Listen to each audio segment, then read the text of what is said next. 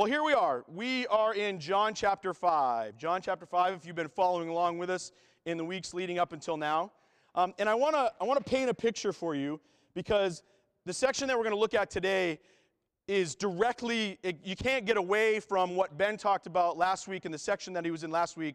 You can't get away from that and go right into this, right? We can't treat them separately. And so, because you need to see the scene. I hope you can take a mental picture here with me. What's going on is Jesus has come into the city of Jerusalem, and it is during a feast time, it's during a time of celebration. And so there are people around everywhere. And he went to a place called the Pool of Bethesda. And Jesus heals a man who had been lame for decades. And Jesus heals him. And so already, I'm sure you can imagine that people are going, what is going on? This guy, I've been coming here for years now, right? And all he's been doing is sitting on his mat, and now he's walking around. And he's like, hey, that guy healed me. His name is Jesus. And so already people, Jews and Gentiles and everyone alike, are probably going, wow, what is going on? Right? So you got all these people together, and everybody's going, what's on? And then Jesus, says, I have been sent from the Father. I am God here on earth. And the Jews go, what? And so much so that not only are they angry that he would equate himself with God, they want to kill him. They want to destroy him. And so you've got all these people who are excited about a lame man walking, and then you've got the Jews who are like, oh my gosh, we got to take this guy out. So everybody's like milling around, going crazy probably, right? And then Jesus says this. He gets their attention. I'm going to come down. Hopefully you can imagine with me, right? You're all milling around going, what is going on, right? And then Jesus pipes up and probably grabs their attention and says this. Let's read it together. Truly, truly, I say to you, the Son can do nothing of his own accord, but only what he sees the Father doing. For whatever the Father does, the Son does likewise. For the Father loves the Son and shows him all that he himself is doing. And greater works than these he will show him, so that you may marvel. For as the Father raises the dead and gives them life, so also the Son gives life to whom he will. The Father judges no one, but has given all judgment to the Son, that all may honor the Son just as they honor the Father. Whoever does not honor the Son does not honor the Father who sent him. Truly, truly, I say to you, whoever hears my word and believes him who sent me has eternal life. He does not come into judgment, but is passed from death to life. Truly, truly, I say to you, an hour is coming and is now here when the dead will hear the voice of the Son of God, and those who hear will live. For as the Father has life in himself, so he has granted the Son also to have life in himself. And he has given authority to execute judgment, because he is the Son of Man. Do not marvel at this, for an hour is coming when all who are in the tombs will hear his voice and come out, who have done good to the resurrection of life, and those who have done evil to the resurrection of judgment. Amen. Let's pray together. God, we thank you. We thank you for your word. We thank you that in your word, we know who you are, Father. We know who you are, Jesus. We know who you are, Holy Spirit. We know that 3 in 1, you are God. And we know, and we can read about who you are. God, I ask now in this time that you would come and you would help us not just understand, but you would help us to feel, that you would move our hearts, God, to what you have done for us, that we would be changed by it and we would live differently. We thank you and we pray these things in Jesus' name. Amen. Well, let me try to break this down a little bit for us and look at what's happening. So I painted the picture for you, and that's what Jesus did. He got everybody's attention, okay? And he proclaimed this. Well, what is he proclaiming? What is he actually saying?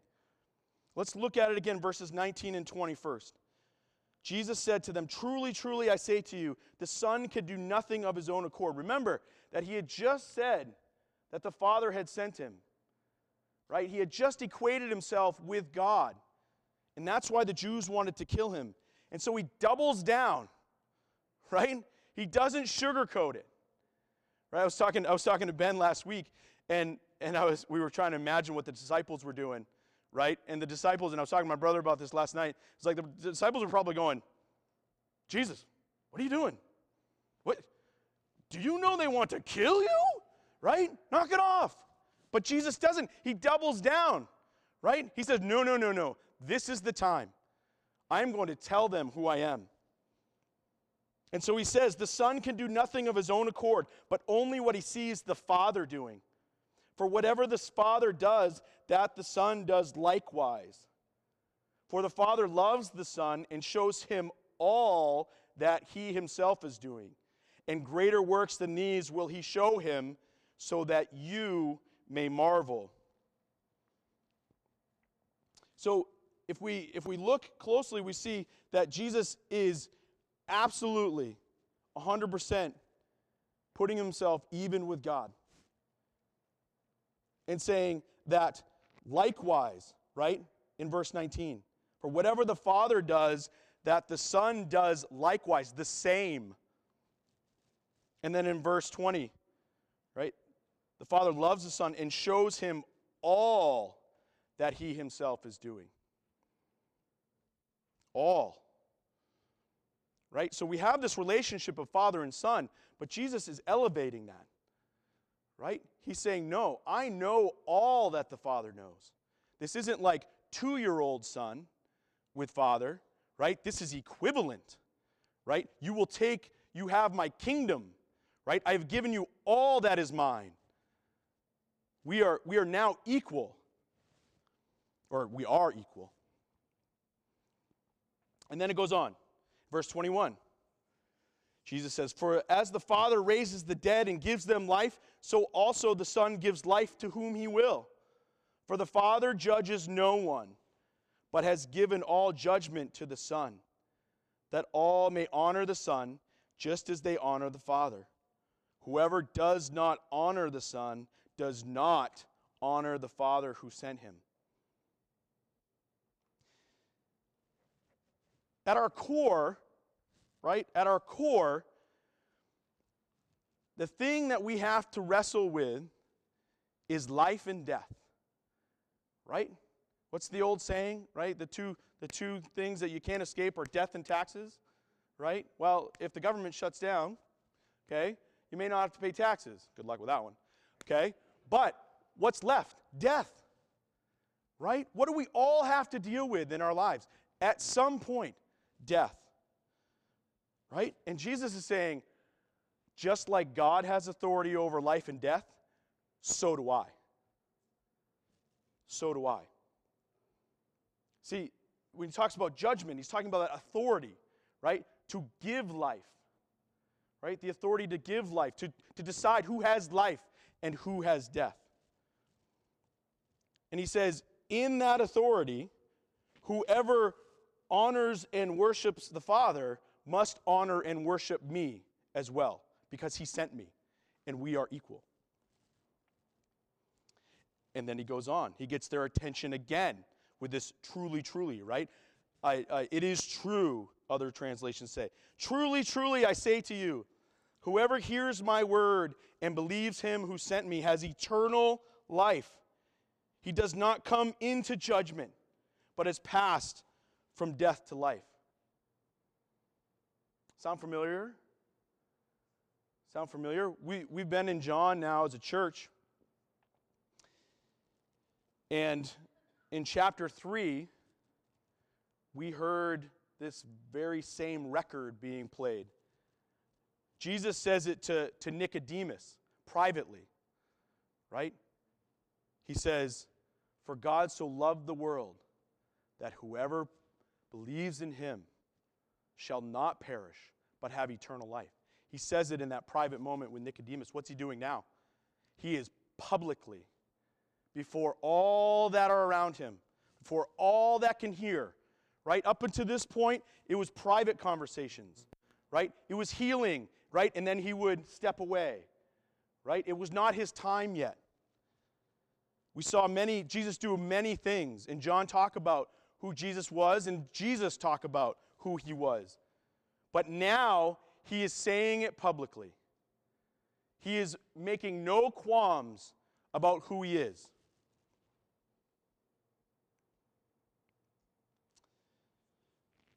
In verse 25, then, we continue on and we see Jesus continue to assert this truth. Truly, truly, I say to you, an hour is coming and is now here when the dead will hear the voice of the Son of God, and those who hear will live. For as the Father has life in himself, so he has granted the Son also to have life in himself.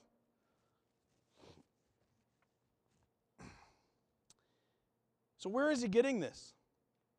Is he just grasping at straws? Is he just simply making this up on the spot? Right? Is this new? Not he in the flesh, but is this idea new? It's not. If we turn back to Isaiah, we see that it's not. And this is why the Jewish leaders were so nervous, right? They knew and understood all of these things. They had heard and read Isaiah, right? And now Jesus is saying, as I am that authority, I am that which Isaiah was talking about. And what was he talking about? Well, let's look, let's read. Isaiah 9, verses 6 and 7. For unto us a child is born, to us a son is given, and the government shall be upon his shoulders, and his name shall be called Wonderful Counselor, Mighty God, Everlasting Father, Prince of Peace. Of the increase of his government and of peace there will be no end on the throne of David and over his kingdom, to establish it and uphold it with justice and righteousness from this time forth and forevermore. The zeal of the Lord of hosts will do this.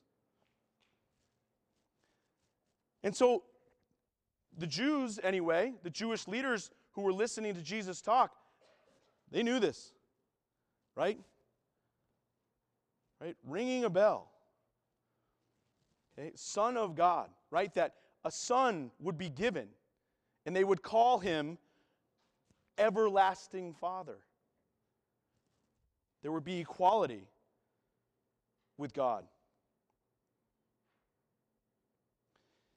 And then Jesus goes on in verse 27, and he says, so he continues, and he has given him authority to execute judgment because he is the Son of Man. Right? So Son of God. Right? We've seen that term already in John. Right? And we've unpacked that some. And where Isaiah is one of the places where they get that. And now Jesus asserts another title about himself, the Son of Man. Right? And we've unpacked that one. Ben has done an excellent job for us. And when he unpacked that one a little bit, he referred back to Daniel chapter 7. So I'm going to bring us back there. Verses 13 to 14. Daniel has a vision. Right? He has a prophecy. He sees God, and God tells him something, right, in his mind. And what does he see, right? What does he say now that is going to happen? I saw in the night visions, and behold, with the clouds of heaven there came one like a son of man. And he came to the Ancient of Days and was presented before him. And to him was given dominion and glory and a kingdom that all peoples, nations, and languages should serve him. His dominion is an everlasting dominion, which shall not pass away, and his kingdom one that shall not be destroyed.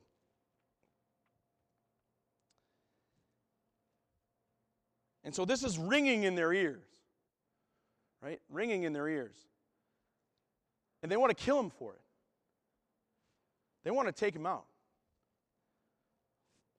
Right? Because how could this man, right, from nowhere, right, nowhere on earth, right, little town, middle of nowhere, right, how could he be what God is referring to?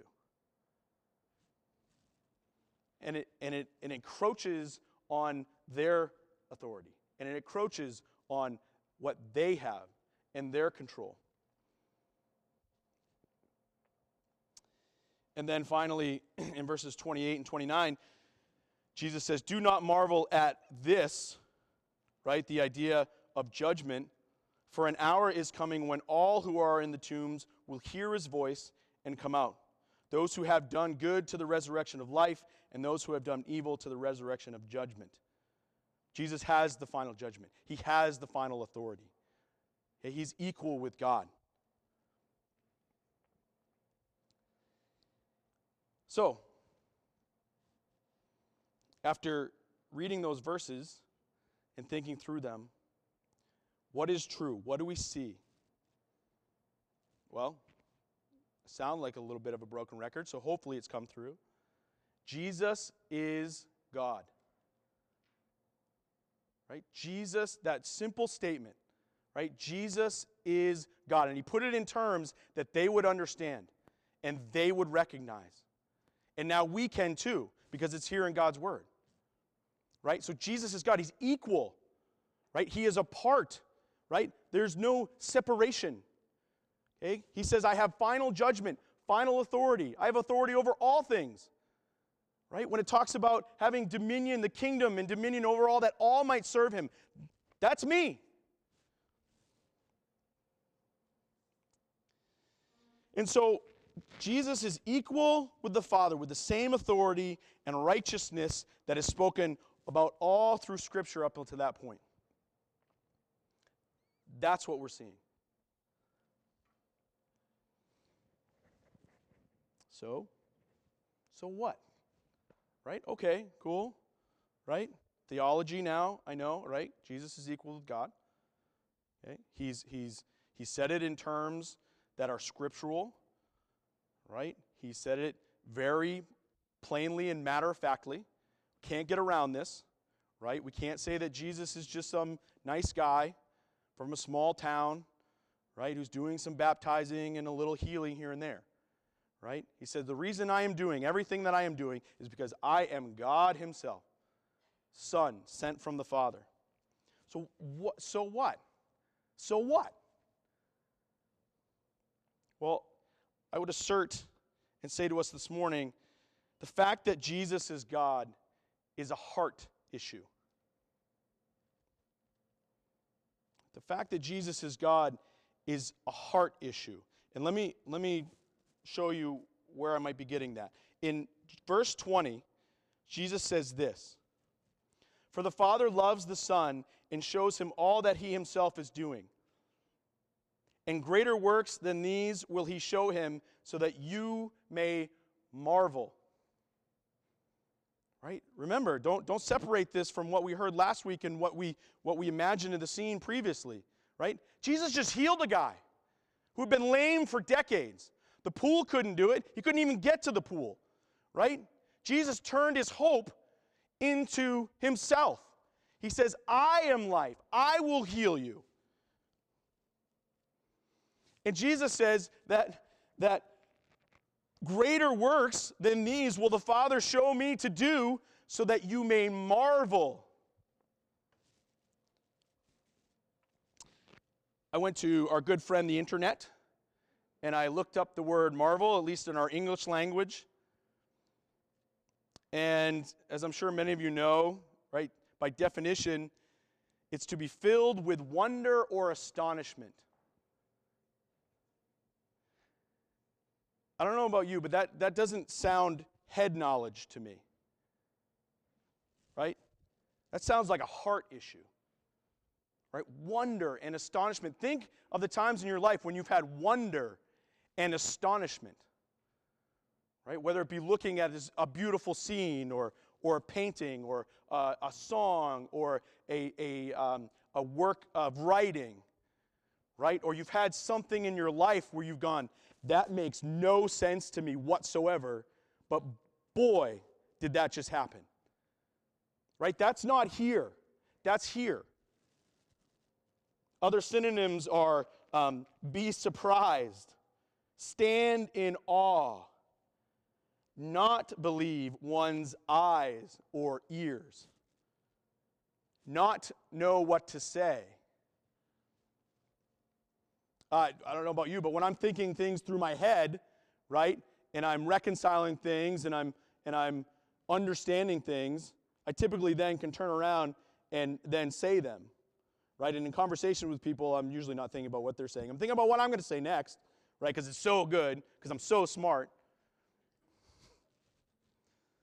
right?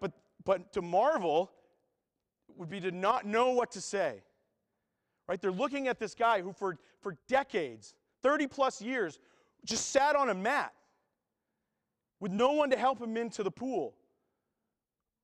And he's now walking around. Imagine that, right? Imagine that. I wouldn't know what to say, right? Oh my, right?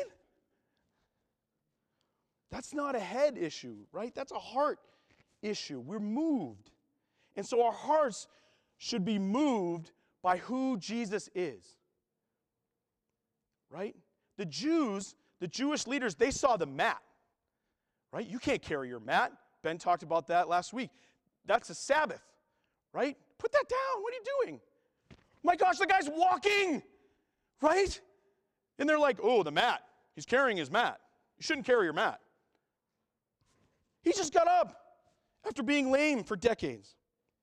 We should be moved by who Jesus is. Our hearts should respond to who Jesus is.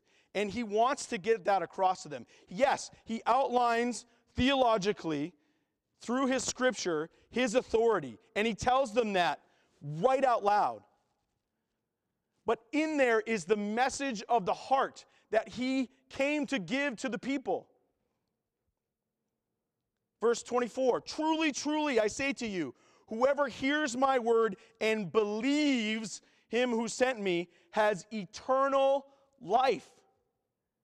He does not come into judgment, but has passed from death to life.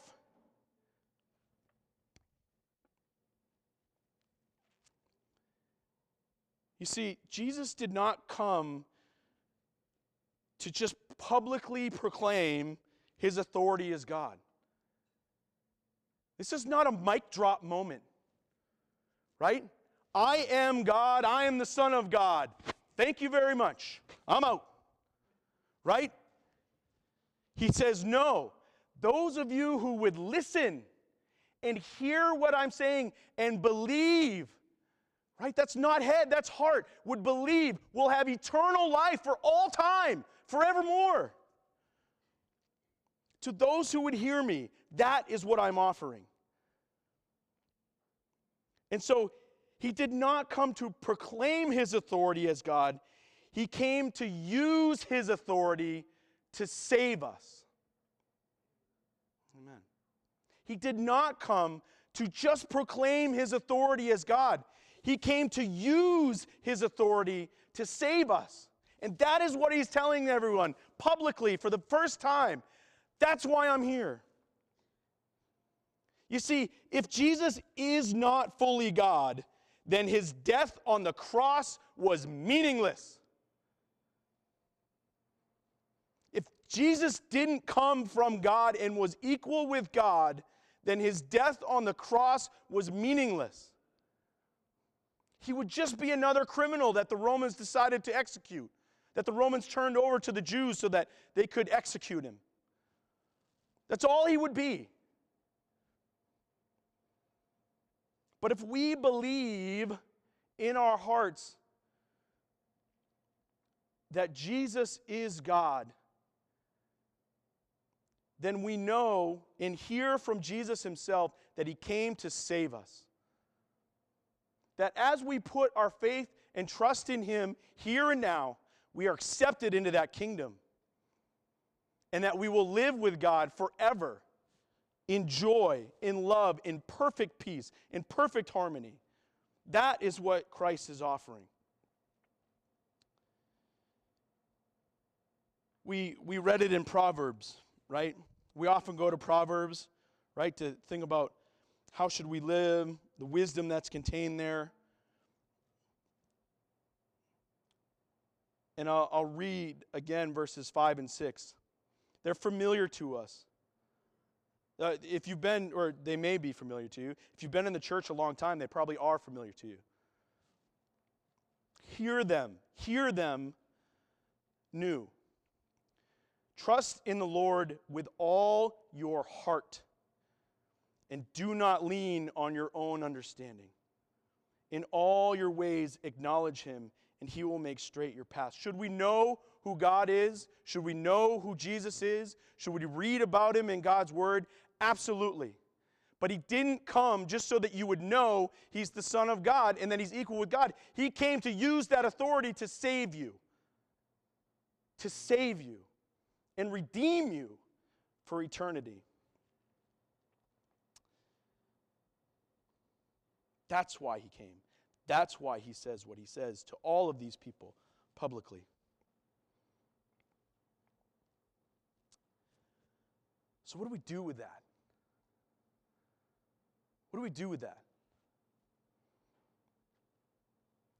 Well, if you have not put your faith in Jesus, if you've heard that he is the Son of God, as you're hearing me tell you now, and that you've heard that he has died for you, and that believing in him you will have eternal life. If you've heard that, but you have not put your faith in that, if you have not brought that down to a heart level where you say, yes, God, I believe that you have come to save me, I would ask you to consider that. Jesus says, consider it. Marvel at what I have done, and consider the fact that I am the Son of God. God come to earth, and I have come to save you. Marvel at it. Marvel at what I have done. And so I would ask you, if you have not put your faith into that, I would ask you this question. And I'm sorry I didn't get questions to Tracy in time for print, but I'll just give you a couple. Well, I'll give one now. The question is this: what is keeping you from believing that Jesus is God and came to save you to eternal life? Or putting that personally, what is keeping me from believing that Jesus is God and he came to save me to eternal life? And I would encourage you to take that question and then talk about it with someone. Maybe someone that you came with today. Maybe someone that you know who does believe this. You've seen it in their life. Yes, I know that they believe that. I can see it. And you would talk about it with them.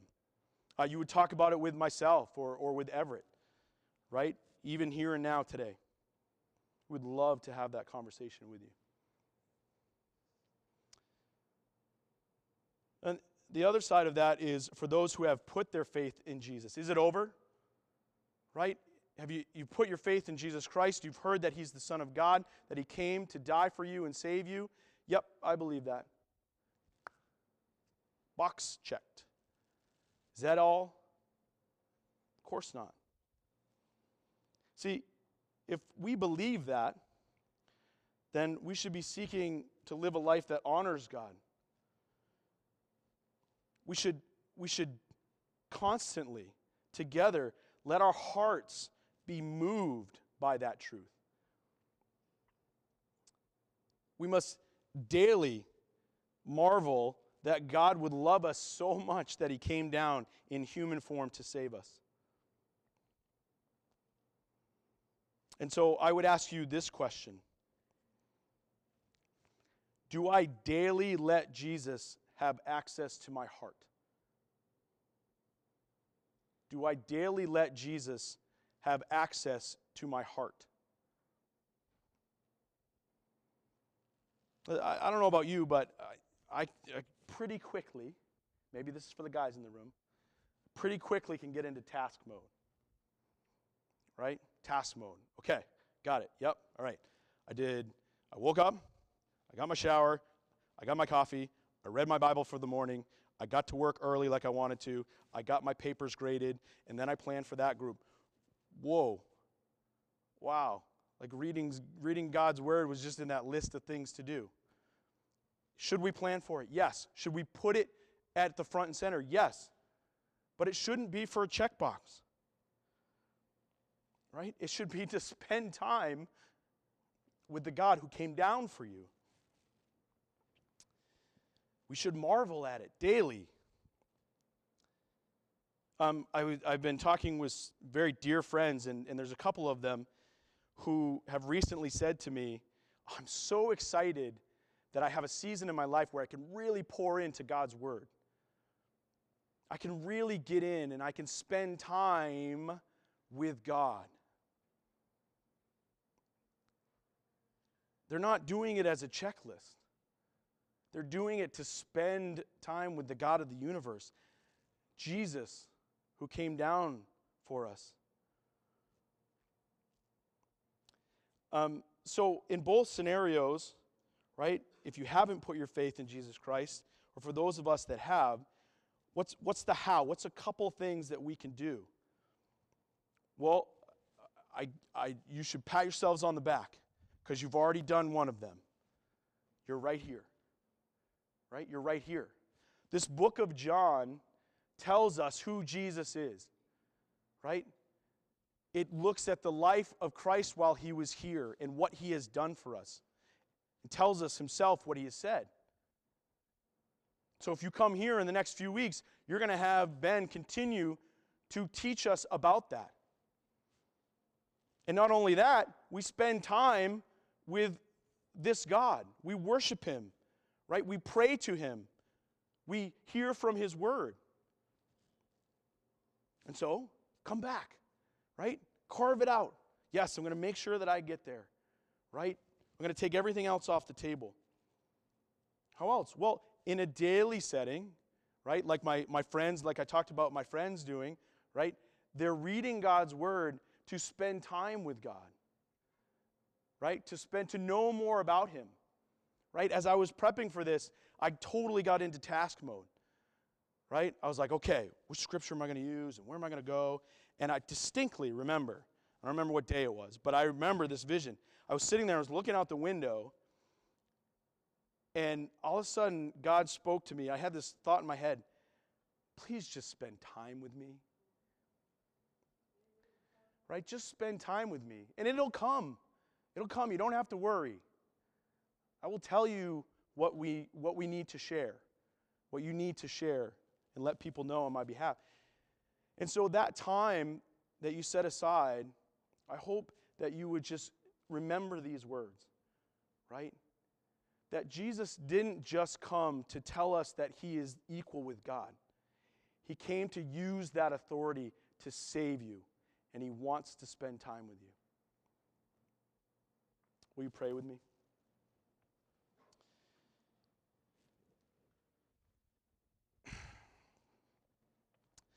God, we come to you. God, we gather as your people. We gather here on a Sunday morning. And we just want to be a Christ-centered family. We want to know who you are, Jesus. And we want to spend time with you and with each other. And I pray, God, that you would continue to move our hearts. We can't do it on our own. We can't do it for each other. God, you must move and continue to teach us and help us to understand. You must continue to get at our hearts, and we must continue to open it up so that we let you. Help us to do that. Help us to see what that looks like more and more each day. We are so grateful, God, for who you are. Grateful that we have heard again this morning who you are and what you have done for us. And we pray these things in Jesus' precious name. Amen.